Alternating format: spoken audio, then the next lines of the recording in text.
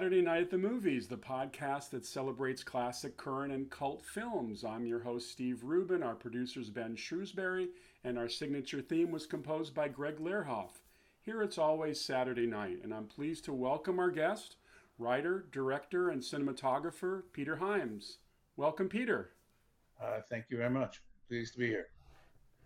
Well, having somebody on my podcast like you is a blessing because you've seen so much of the movie business over the years, and there's so much prognostication going on about the future of movies these days, with all the streaming going on and less people going into the movie theaters. I'm curious from your point of view, if you were to look into a crystal ball and say where the movie business is headed, what would you say its future is? Has it changed that much? Are we going to see something totally different in the future? I don't know if I'm qualified to say. I really don't know. Obviously, the ability to see movies, um, not in the theatrical experience, is different. Much more accessible to a lot of people.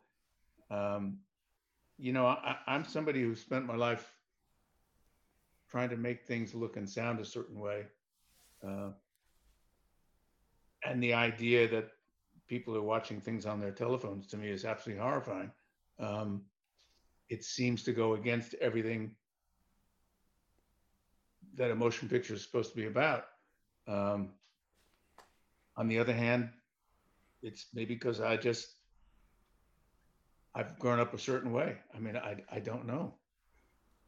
Um, Well, they've been forecasting the doom of the theatrical experience since the introduction of VHS 30, 35 years ago. It seems to me that, well, there's different audiences, obviously. There's young people, 12 to 24, and then there's everybody else. And it seems to me that, as we talked about a few weeks ago, I think that the studios seem to have totally bought into the importance of that young audience with their fare, what they're producing for the large part. Um, I I think, just yeah. I just don't see how that's any different. I just remember growing up with exactly that demographic in mind. I remember growing up with if you read that book, which I wasn't crazy about, Easy Riders, Raging Bulls, he blames Steven Spielberg and George Lucas and the blockbuster as the kind of the death of the kind of brave and bold movies. Where I'm somebody who thinks that Steven Spielberg and George Lucas were brilliant, and I loved going to their movies, and I still do. Um, m- m- Older people don't run out to go to movies; they just don't, and they never did. Um, in the 1930s, I believe I remember seeing a statistic in the 1930s, 80% of the American public went to the movies every week. When I was a little kid, my best friend Stephen and I used to go to the movies. We didn't go to see a movie, we went to the movies. Uh, there was a double feature. Uh, the operative phrase when I was a kid was, "This is where I came in." Remember, you went for the second feature, the movie was already running. Then the main feature would go on. Then the second feature would start again, and we go, this is where I came in, and we'd leave. I don't see how it's changed that much. Certainly in the last 50 years, I don't see how it's changed that much. Um, Well, it's funny when you talk about the kids. I always got the impression, and maybe I'm wrong, because I grew up a little later than you. I grew up with Sinbad movies and Ray Harryhausen special effects movies, Jason and the Argonauts, The Seventh Voyage of Sinbad, and it seemed to be that my sense was that the studios would produce a number of kid-friendly movies, but it was not their stock and trade. That they really were in the movie star and drama business. And once in a while, we'd get a movie like The Time Machine or a Sinbad movie as kind of, for the kids, and of course I was going to kiddie matinees. It seems today, if you look at the output of Hollywood, the majority of movies seem to be tent poles. And it used to be a tent pole held up the release slate. Now it seems like they're all tent poles. And they all seem to be in the science fiction Marvel universe, that kind of adventure epic, which seems to be designed for young people, not a 50 something guy, perhaps. I don't think the Seventh Voyage of Sinbad was aimed at the faculty of Caltech. I think those movies were aimed for young people. I've been in trying to make films since the 70s, and you know that was the time of, with the exception of things like The Godfather, um, that was the time of Star Wars and Jaws, and it was young people who ran out to go see the movies, Right. and The Exorcist, and even Love Story was a tentpole movie because it was based on a hugely successful book. Um, Grown-ups tend not to rush out to movie theaters.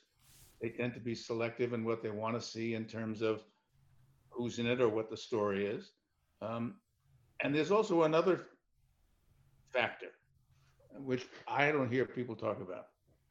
Um, I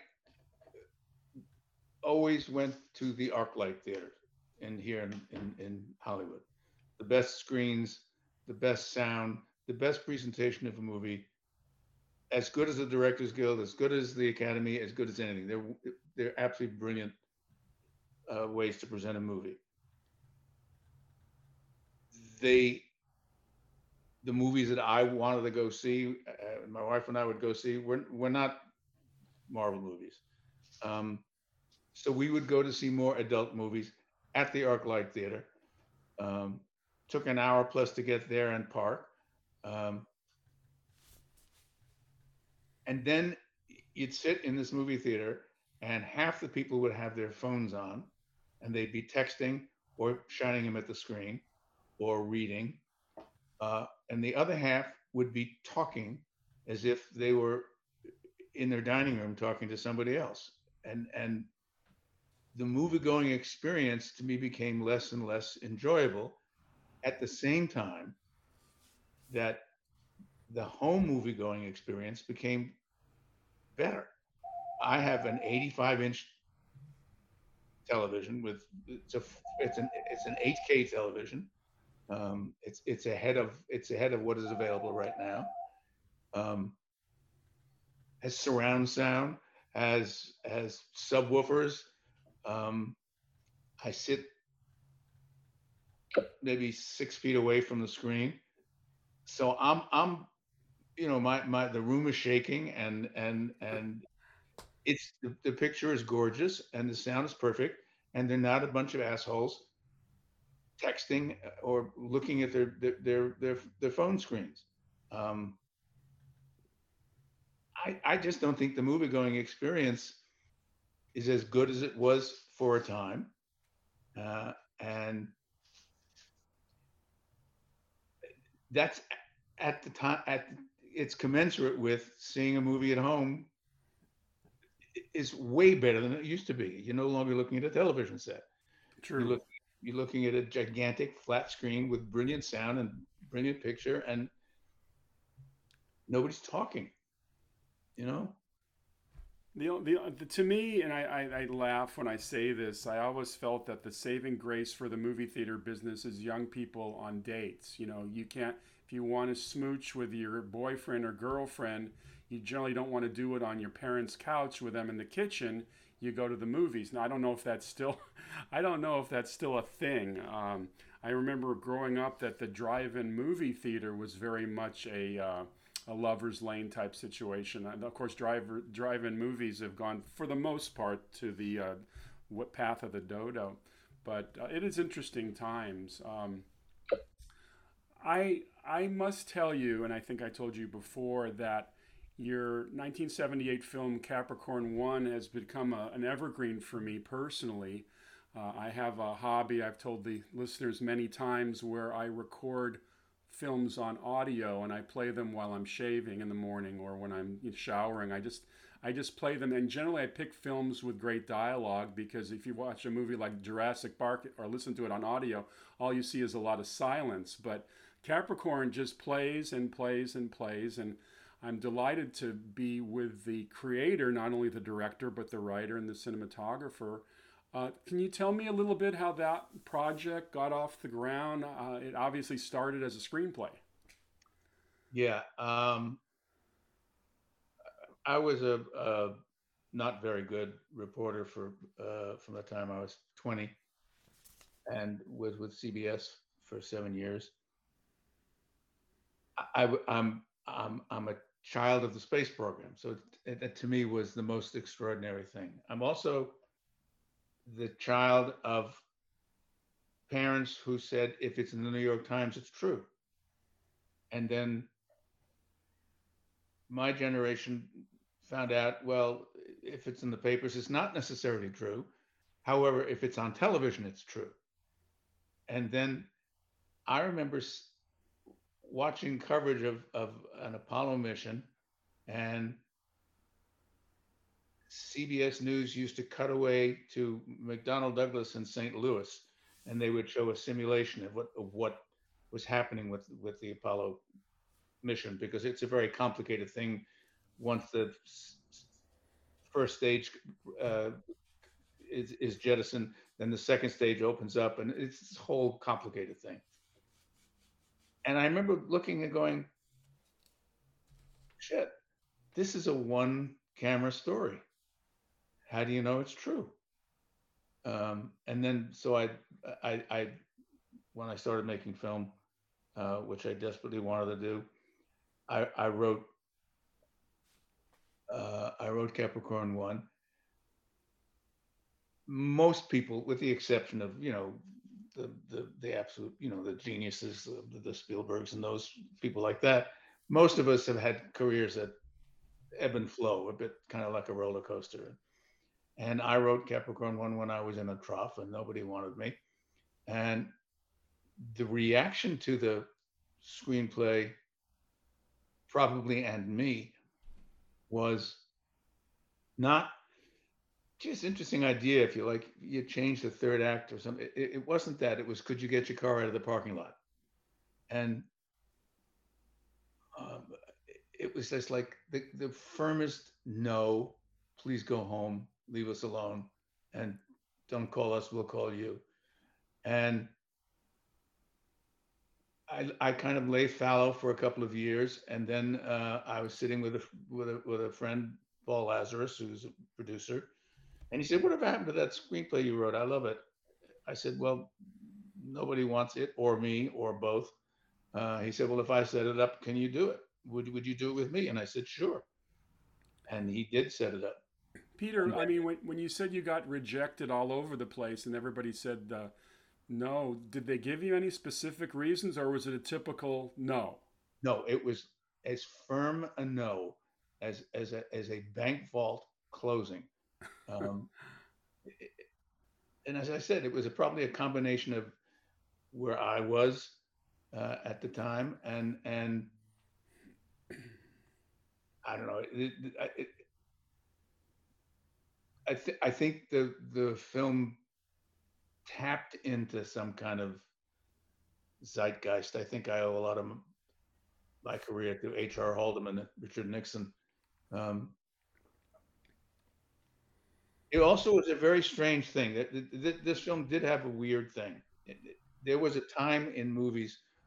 I remember first with Rocky, where the audience stood up and cheered at a certain point. They just did.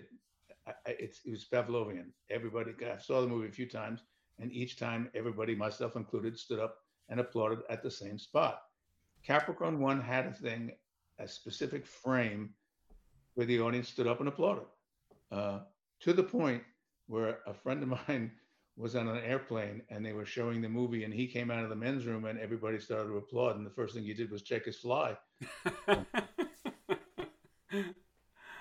Are you talking about Brolin running to the podium at the end, or is it? It's when the cameras turn. It's Oh, when the television cameras turn to to to Jim and Elliot Gould. It's on that frame. Um, and when I screened the film, um, it happened, and a very smart executive came to me and said, "Kid, you're going to have a lot of brand new best friends tomorrow. You better learn how to deal with it." Um, Warner Brothers said, the chairman of Warner Brothers at the time was a man named Ted Ashley. Uh, he said, "Well, Hyams has a lot of friends in Los Angeles. I didn't have that many friends in Los Angeles. I don't have that many friends anywhere." Um, so the guy who was the head of marketing said, "Well, pick another city." So Ashley said, Seattle. So we went to Seattle, and the same thing happened on the same frame. And I remember my this guy I became very close friends with later.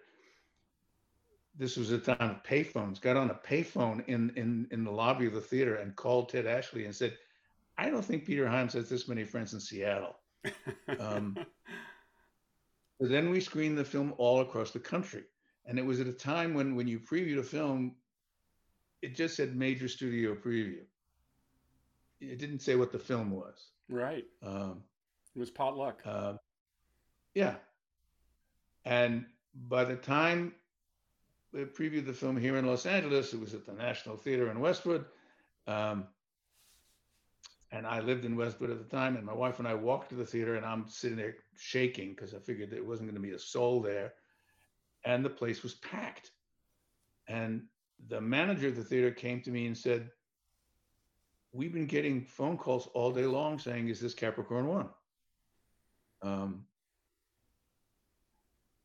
so, as my Aunt Tess would say, go figure. It's my favorite line probably in all of movies is uh, a lovely movie that Arthur Penn made, um, with Chief, with Dustin Hoffman and Chief Dan George, Oh, and a little big man. Little Big Man, yeah, and Faye Dunaway. And at the end of the movie, the Chief says to his grandson, "It's a lovely way to die. It's a beautiful day to die." And he says, "Come on with me," and he takes his grandson up. They go up the top of the mountain, and Chief Dan George lies down, closes his eyes, says the magic words, and it rains. And he opens up his eyes, and he says, I'm not dead yet, am I?" And Hoffman says, "No." And he gets up and he brushes his back of his jeans off, and they start walking down the mountain. And the chief says, "Sometimes the magic works and sometimes it doesn't." Uh, and that's kind of my mantra. It just really is. And we screen the movie all across the country. The same thing happens over and over and over again. I am now in London shooting a film, and my friend Andy, the marketing guy, calls me up and says, "How does it feel to be the luckiest guy in England?" I said, "What do you mean?" He said, "Dick Donner just told Warner Brothers he can't deliver Superman for the summer." I said, "Why does that make me lucky?" He said, "Warner Brothers does not have a summer movie. You're it. So you're going to get the budget. You're going to get the bookings. You're going to get the whole thing that Superman was going to get." And I said, "Well, after all these previews and all this stuff, what would have happened?"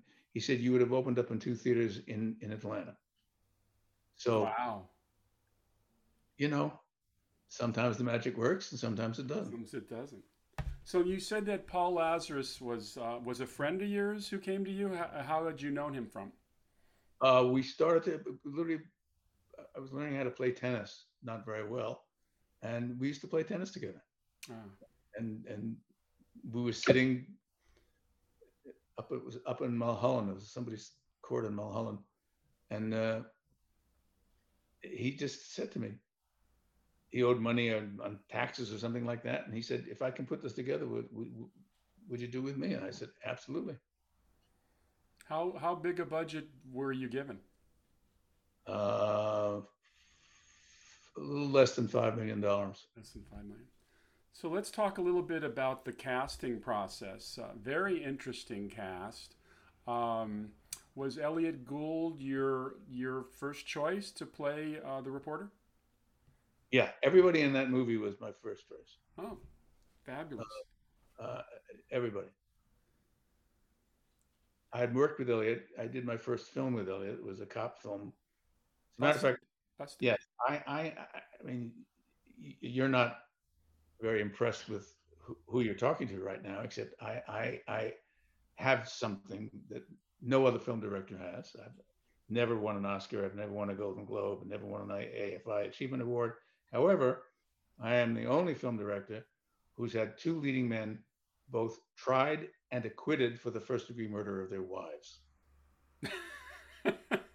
Well, wait, back up a little bit, Peter. You just said I'm not very impressed with you. Where did you get that idea? Well, that's what I have. I don't have anything else. Well, yes, yes, I'm aware of O.J. and Robert Blake, of course, of course. Now, O.J. Simpson in By the way, casting, yeah, go to ahead. be I'm sorry. totally honest with you, OJ was not my first choice. OJ was the company's choice because he was very, very famous. There was an actor named Robert Hooks who I wanted. Uh, O.J.'s casting is what I guess in casting parlance would be considered stunt casting. yeah, sure. And yeah, no, I mean, OJ had previously done Towering Inferno and some other things, and I could see that. Uh, what's really nice about this movie is not just the performers, and I think they were all excellent, but I thought you did something really marvelous with your dialogue. I think and again, I'm going to blow smoke up your behind here, but I find that a lot. First of all, and again we'll go back on the subject of today's movies. I don't think enough attention these days is paid to dialogue. I'm a nut about it. I'm quoting it. Have you seen a film written by Aaron Sorkin? Have you Okay, seen? I will give you. I will give you. How about Quentin Tarantino? They're the exception. I think. Really? Yeah. You know, But the thing is, listen. There's always good movies and there's always good dialogue around. But it seems to me, and again, I'm going back to '78 and Capricorn. I thought you captured a really nice zeitgeist with your dialogue, with the relationship, Gould is an interesting character.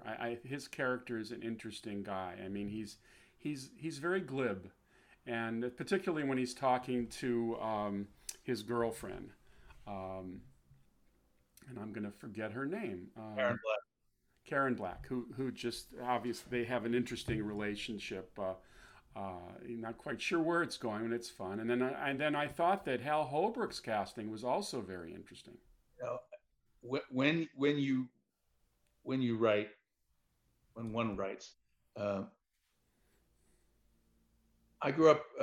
My oldest friend and was a rather brilliant television writer producer named Stephen Bochco, and Stephen coined the phrase "word spitters," uh, and when you are a fairly long-winded writer like I am, and you're kind of a annoying wise-ass New York writer like I am at best, you pine for word spitters because I loved writing speeches. And poor Hal Holbrook had, one of the longest speeches I ever wrote in my life, and he just made it make sense.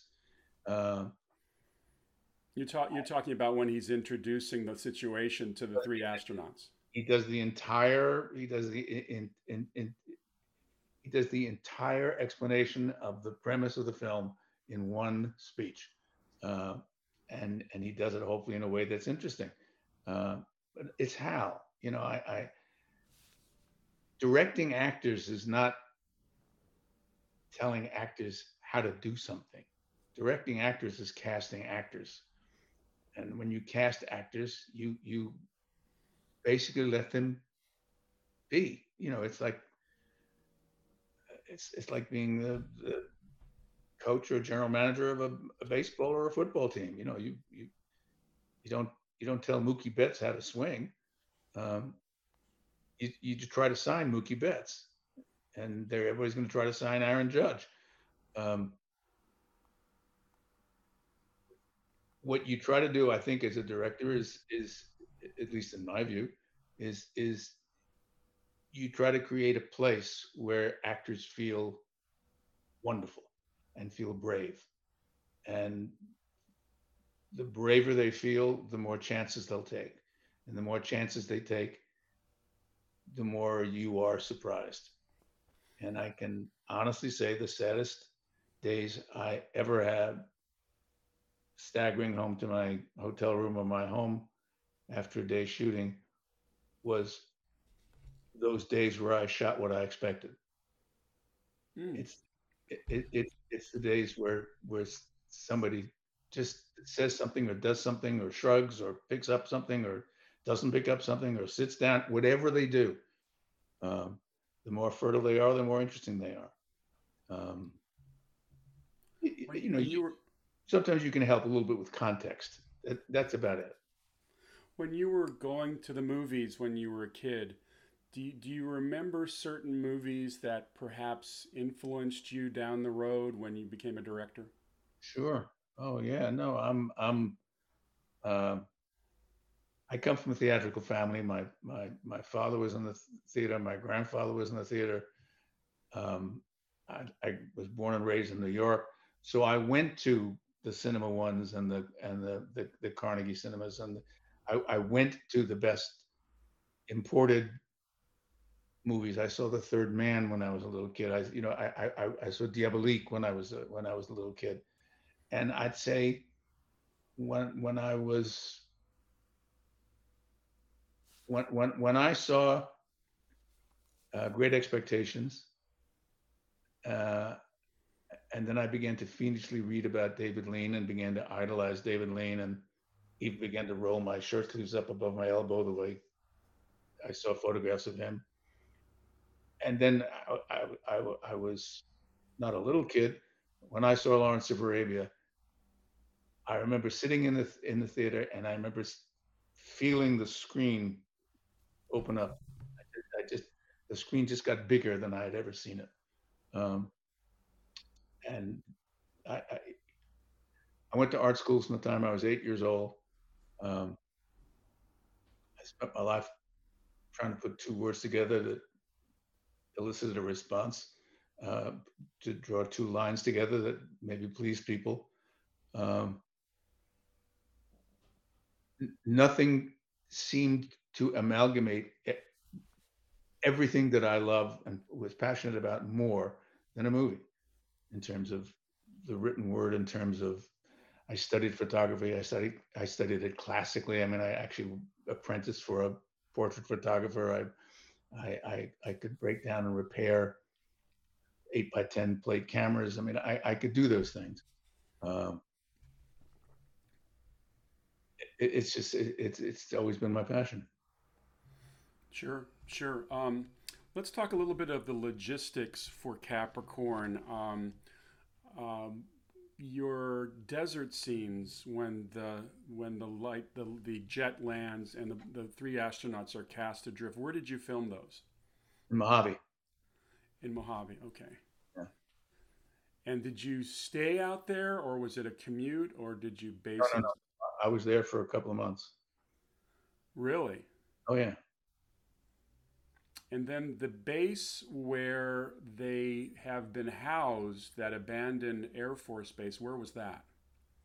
Uh, the interior of the set was at the old CBS Studio Center, the Radford lot in the valley. Right. Um, so that's where the capsule and those things were. And then the rest we built some sets, some small sets in the desert, and did a lot of stuff in caves and things like that. Yes, very very effective. Very effective. The An incredibly game actor too. I have to tell you, Jim Brolin was phenomenal in terms of first place. I thought he was terrific, and secondly, he was just game for everything. I mean, he had a scorpion run across his face. he did all these things, and it just made it all work. Yeah, he has a battle with a snake. Yeah, that wasn't as scary to me as a scorpion running right across his cheek. Well, then of course you've got this crazy. Well, of course the movie is has a number of crazy chases. In fact, I read one of the reviews of the film, or one of the references. They equated it to a little bit of Cary Grant and Eva Marie Saint in North by Northwest. And I thought that was a nice compliment for the film. By the way, Peter, was Capricorn One always the title? Yes, God. yeah, it was, and I remember when we got the green light, and I designed the kind of poster, the logo poster, and I had this this letter set where you carefully take these letters and you put them on, and I did the rocket and the sun rising in between the rocket and the gantry, and then I wrote the whole thing out, spent hours and hours and hours at my new office, and I suddenly stood up at my desk and I looked and I went, Capricorn Ohm, what the hell is Capricorn Ohm? um, and I ran to dictionaries and stuff, and it turns out one is ONE. I spent so much time being close to it, it made no sense to me. um, Getting back to the chase sequences, there's some pretty amazing chase sequences, or even just sequences that involved a great deal of action. When Robert Elliott's character loses control of his car because they've sabotaged it, where did you shoot all that craziness? Long Beach, uh, and the Long Beach Bridge, and the the the coordinator for that sequence was a very, very, very well-known stunt coordinator named Bill Hickman, who had done Bullet, uh, not too shabby. Um, and in this sequence with Elliot losing control of the car, there's no shot of the car. If you look at it, the only time you see anything is when the car goes over the bridge. Otherwise, there's no shot of the car. There's no driveway. There's nothing. And Bill Hickman kept on telling me, he said, kid, you're screwing this thing up. This is just a pile of shit. It's not going to work. You got to see the car. And I just went, no, I've got to try this my way. So I reached a point where when experienced people tell me something's not good, I tend to think maybe it's going to work. So, jog my memory here. When the car goes into the drink, you don't see that, or Yeah, that's the only time. And even that's almost all point of view, uh, with a camera mounted on the front of the car as right? it goes off the bridge. God, was that one of those old IMO type cameras they used to attach to things? It was yeah, it was an IMO camera, except it had a Panavision lens, and the head of Panavision at the time was a man named Robert Gottschalk, who screamed and yelled at me because we wrecked the lens, and um, he later on he forgave me, except it was I was in trouble. Did anybody else scream at you on this movie? No, we were kind of under the radar because it was very inexpensive. Warner Brothers was concentrating on justifiably so on Superman and things like that. So, and this was originally produced by Lou Grade, so it was not a Warner Brothers movie. It was a Warner Brothers kind of pickup movie. So they didn't have much money in it. So they How, never believed in it. how did Lou Grade come into the picture? What was his job? Paul, he financed it. Oh, okay. So the studio got offshore financing for this. Got it. Lou Grade financed it and had a deal. He had an output deal with Warner Brothers, um, and because Warner Brothers had so little money in it, they they that's why it was going to scheduled to open in two theaters in Atlanta. Got it. The other amazing chase sequence involved those helicopters and Telly's crop dusting plane.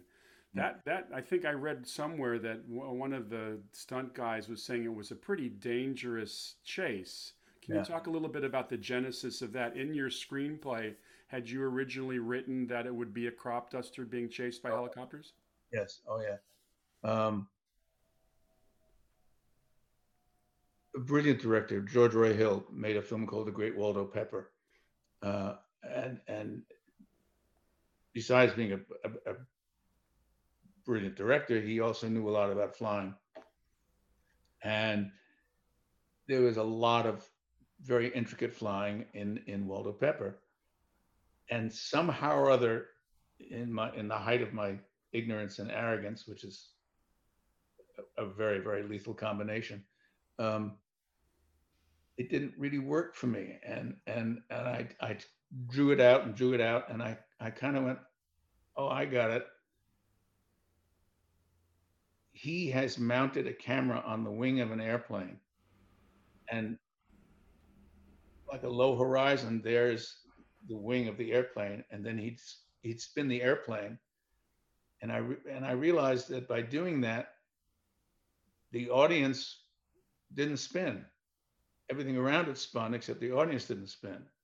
So I went, I want to spin the audience, not the world. Excuse Uh, me, what do you mean by spin the audience? well, when the plane's doing when the plane is rolling, when the plane is banking, when a plane is diving, I didn't want anything to steady the audience. I wanted the audience to experience the sensation of doing that. So I had one of the great pilots of the world. We had quite a collection. I mean, a man named Frank Tallman, who was he and Paul Mantz, were the pioneers in this stuff. Frank did Catch 22, and he's the guy who uh, taxied a plane, flew a plane actually, and then had the wings knocked off by two trees, and he flew a plane through billboards, and he's done all of those things. He was an extraordinary gentleman. So Frank flew um,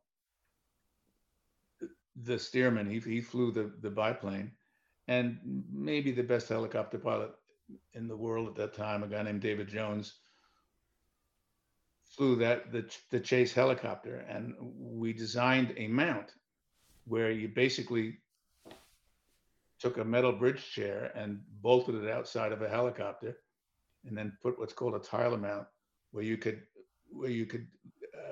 bank the camera, uh, and we flew that helicopter sometimes where the rotor of the helicopter was over the tail of the plane. Uh, had a guy who was a wing walker. He actually took a nap on the wing of the plane. This is the guy playing James Brolin? Yeah, he was Jim's double on the plane. Um, and he was a professional wing walker, and he did air shows and stunt things. Um, Where are you, by the way?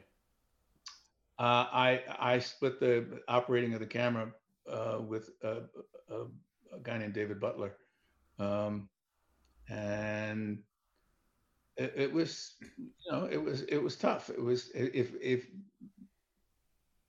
I knew then what I know now, I never would have done it. I mean, it was I kept on saying, let's get closer, and the point of the mountain, the point of designing that the mount was you could shoot aft and you could shoot forward.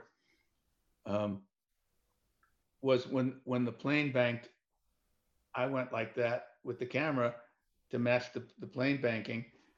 So the world moved, the audience moved, um, but there was nothing to steady them.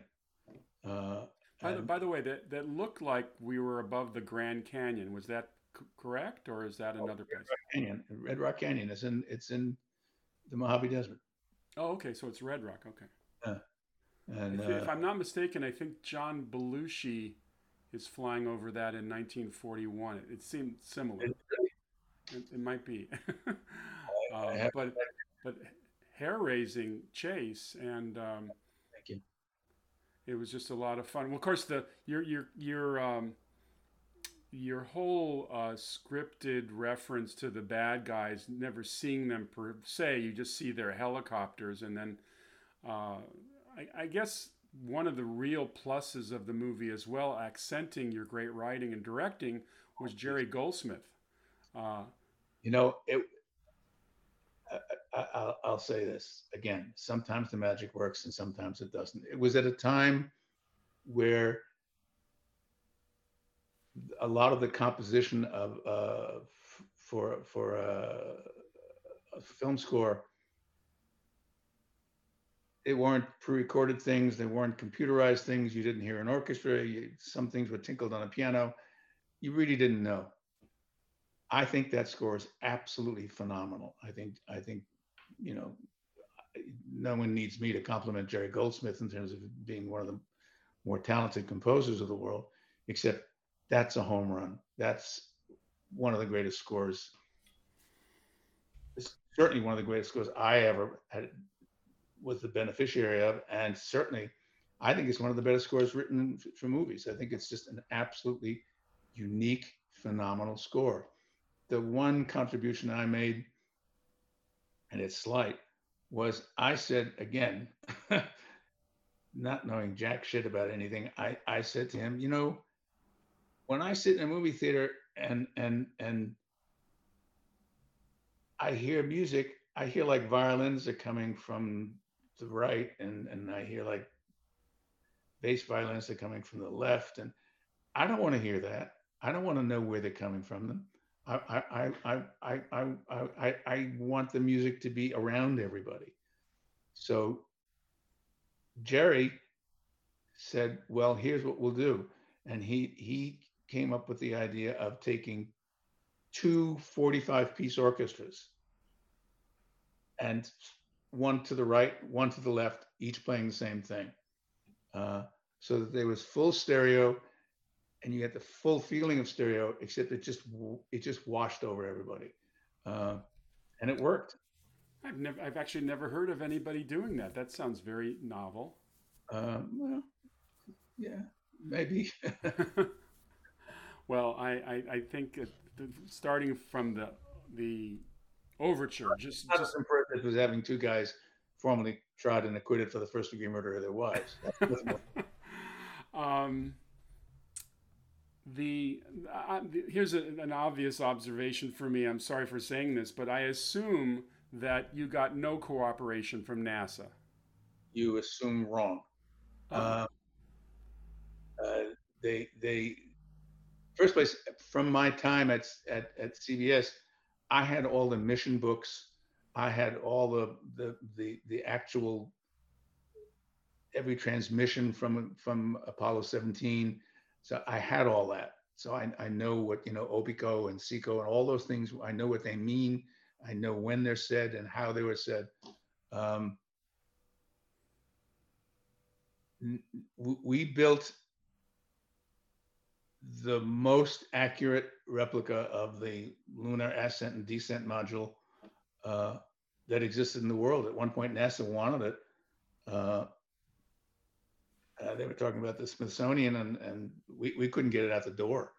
It was too big to get out the stage door. Um, I will tell you again, my most vivid memory of making that film was the Martian surface. You know, the we had already landed on Mars, with and sent photographs back, so we knew exactly what it was like. So we had this big stage at Bradford, and this absolutely brilliantly crafted um, ascent and descent module, and the Martian surface and rocks, and it was a dream. And the first day of shooting on that set, the production designer, a lovely man named Al Brenner, and I said, can we just go on the stage? It's like 6 o'clock in the morning before anyone's there. I just put the house lights on and just let me see it. So I walked on the stage, and there was Mars, and there was the lander, there was the thing. It was there. Uh, it's what I thought of a couple of years before and hoped for, and pristine surface. And then Al suddenly motioned to me, and I walked over to where he was, and he was looking down, and there were cat prints, there were paw prints on Mars, and we followed them over to the lander, and right by the leg of the lander was a cat dump, and that was my first experience of all of my Hollywood dreams coming true. I remember saying to Al, "What a critic!"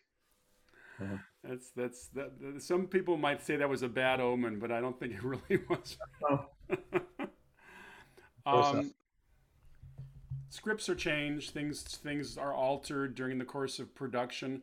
What percentage of your original screenplay is on screen? 100%.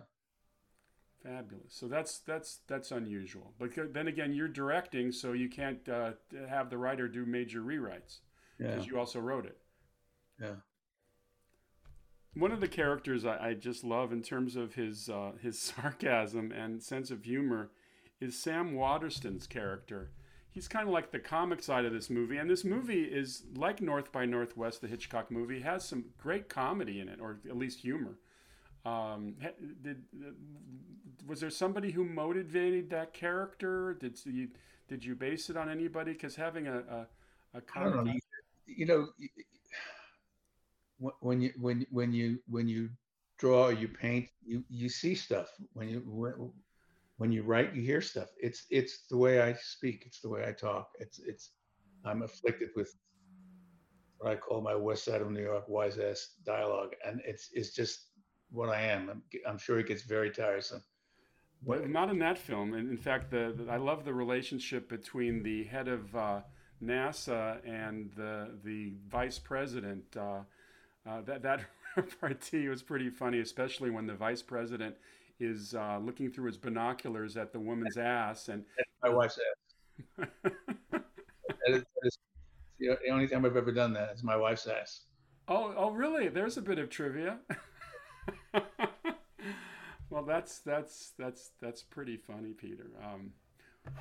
Well, we've been listening to Peter Hyams really dig into Capricorn One.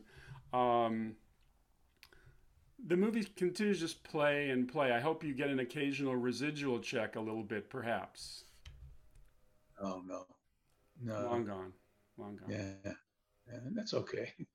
It's, I just hope I'm thrilled that you like it. I'm thrilled that people still see it or know or hear about it. That's fun. Films can last. So, Forever, forever. Um, William Goldman said, "Let's face it, we've all read Shakespeare, so we start out knowing we're second rate. So when something lasts, it's fun." what do writers never really stop writing? They usually stop writing when their ticker stops. But are you working on anything at the moment? Well, kind of. I'm going through a bit of a writer's block, which I said to somebody is bigger than Trump's wall. Um, I know, writing is a very, very, very unpleasant thing to do. I know there are some people who love writing. I hate every part of it.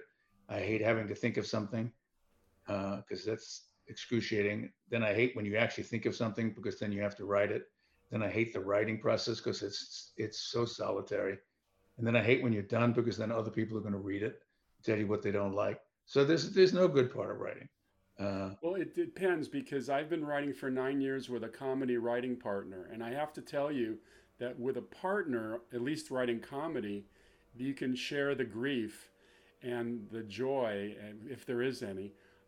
But I know that when I've tried to write by myself, it's very difficult. So, I mean, the fact that you could write what you do by yourself, I think is amazing. So you say you're having a block right now on this current project? Yeah, I am. I am. Except again, I look at stuff that Aaron Sorkin has written. I look at stuff that Tony Kushner has written. I look at stuff that Quentin Tarantino has written. I'm not in that league. There's just a difference. No, I hear you. I hear you. It's the way I feel when I see Spielberg's movie or I see Alfonso Cuarón's movie. You know, I mean, I look at Gravity. I just saw it again the other night. My God, how did he do that? Now, that's interesting that you should mention Gravity, Peter, because I saw it in the movie theater So did and I. I was completely riveted. I mean, I was in space with Sandy Bullock and Clooney, and I felt every good. And yet, I watched the movie again on the TV at home, and I Well, lost the complete whole feeling of that movie because I heard the faucet dripping in the kitchen, I heard a toilet flush. I was completely taken out of the movie, and I think that's one of the true joys of seeing movies in theaters is there are no distractions. Now, granted, the idiots who turn on their fakakta cell phones, obviously that's a there are pain. an awful lot of them, and there are an awful lot of people who talk, and an awful lot of people who crinkle up candy wrappers and stuff. I don't think people know how to behave. I don't think it's. I'm not saying people have to wear tuxedos to dinner. I'm not saying you have to go back to old times. Except I was When, brought up in the theater, and you have to be respectful when they're actors on a stage. when Capricorn One opened, I know that you'd gone through multiple screening processes for the film, and it was very enjoyable for you. Did you do the typical Friday night making the rounds in Westwood to see the movie playing with paying audiences? I was in London when it opened. Uh, Oh, I you were came making Hanover Street, right? I came back 2 weeks later, uh, and it was when an audience has decided that a movie is going to be successful, they make it successful. And I walked in the theater and they were selling Mars cookies, and I mean it was lines around the block, and I walked in and I announced my name to the theater manager, and I thought I was about the most talented guy around, and I sat in the back, and everybody ran in to get their seats in the movie theater, and the lights went down, and the Warner Brothers logo came on, and people applauded. And then by that point, I was the most gifted filmmaker that ever walked the earth. I don't think I exhaled for 20 minutes. And then the movie came on, and about 2 or 3 minutes in, I suddenly went, "Oh my God, it looks like my stuff. Uh, they're going to catch me. They're going to find out I'm in the theater, and they're going to catch me." And I ran home because I lived near the theater, um, and I closed the door to my house and put myself against the door. And I was envisioning like the mobs from Frankenstein with torches coming up my street. And I've never seen a film that I've made since then. Once I can't make it better, it's too painful. It's just too painful. All I I can hear see you. is all I I can hear see you. is what's wrong. Well, this has been wonderful. We could talk about some other of your films, but I wanted to focus on this one this time because it was such a personal, fun film for me, which continues to deliver years later. And thank you for your hard work on that film and your creativity. Thank you for your kindness. I really appreciate it. We've been listening to Peter Hyams, director, writer, cinematographer. You've been listening to Saturday Night at the Movies. It's always Saturday night here, and stay tuned for our next episode. Thank you, everyone.